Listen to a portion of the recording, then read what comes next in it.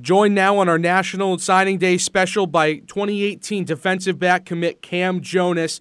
Cam, we just want to say, first of all, from us here at Orange Fizz and from everybody in Central New York, congrats on the commitment, congrats on the signing. Thanks.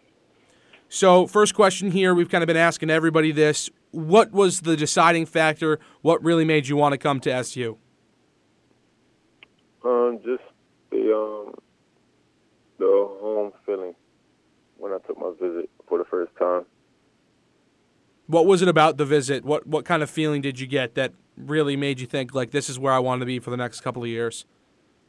It was heartwarming. All the coaches, the players I met, they were really nice. They're very accepting.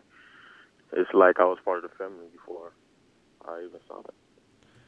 And then this season, you're kind of coming off a tough season injury-wise, a torn ACL. How's the recovery going? You going to be ready for next year? It's getting better. I should be up and running in the summer. Coach Babers, today he's kind of been bringing out these personalized tweets for all the commits. He called you air traffic control because you're a bit of a ball hawk. Is that your best skill? And kind of what else do you bring to the table for this Syracuse defense? A lot of covering skills, zone coverage, man coverage.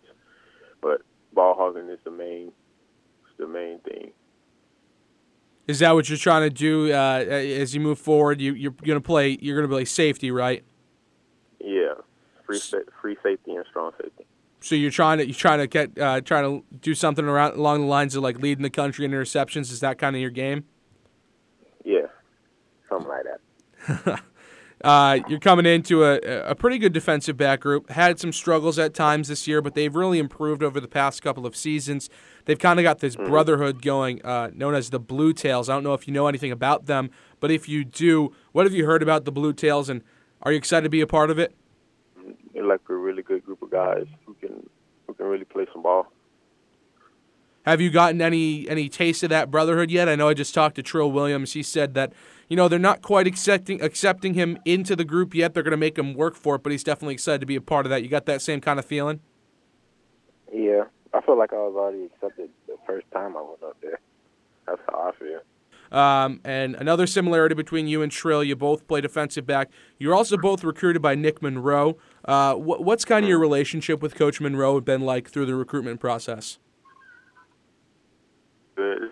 It's been tight. And then do you know anything about the nickname that Trill gave him, the Swag Daddy? It's because he has the most swag on the team. You feel that kind of way about Coach Monroe too? Yeah.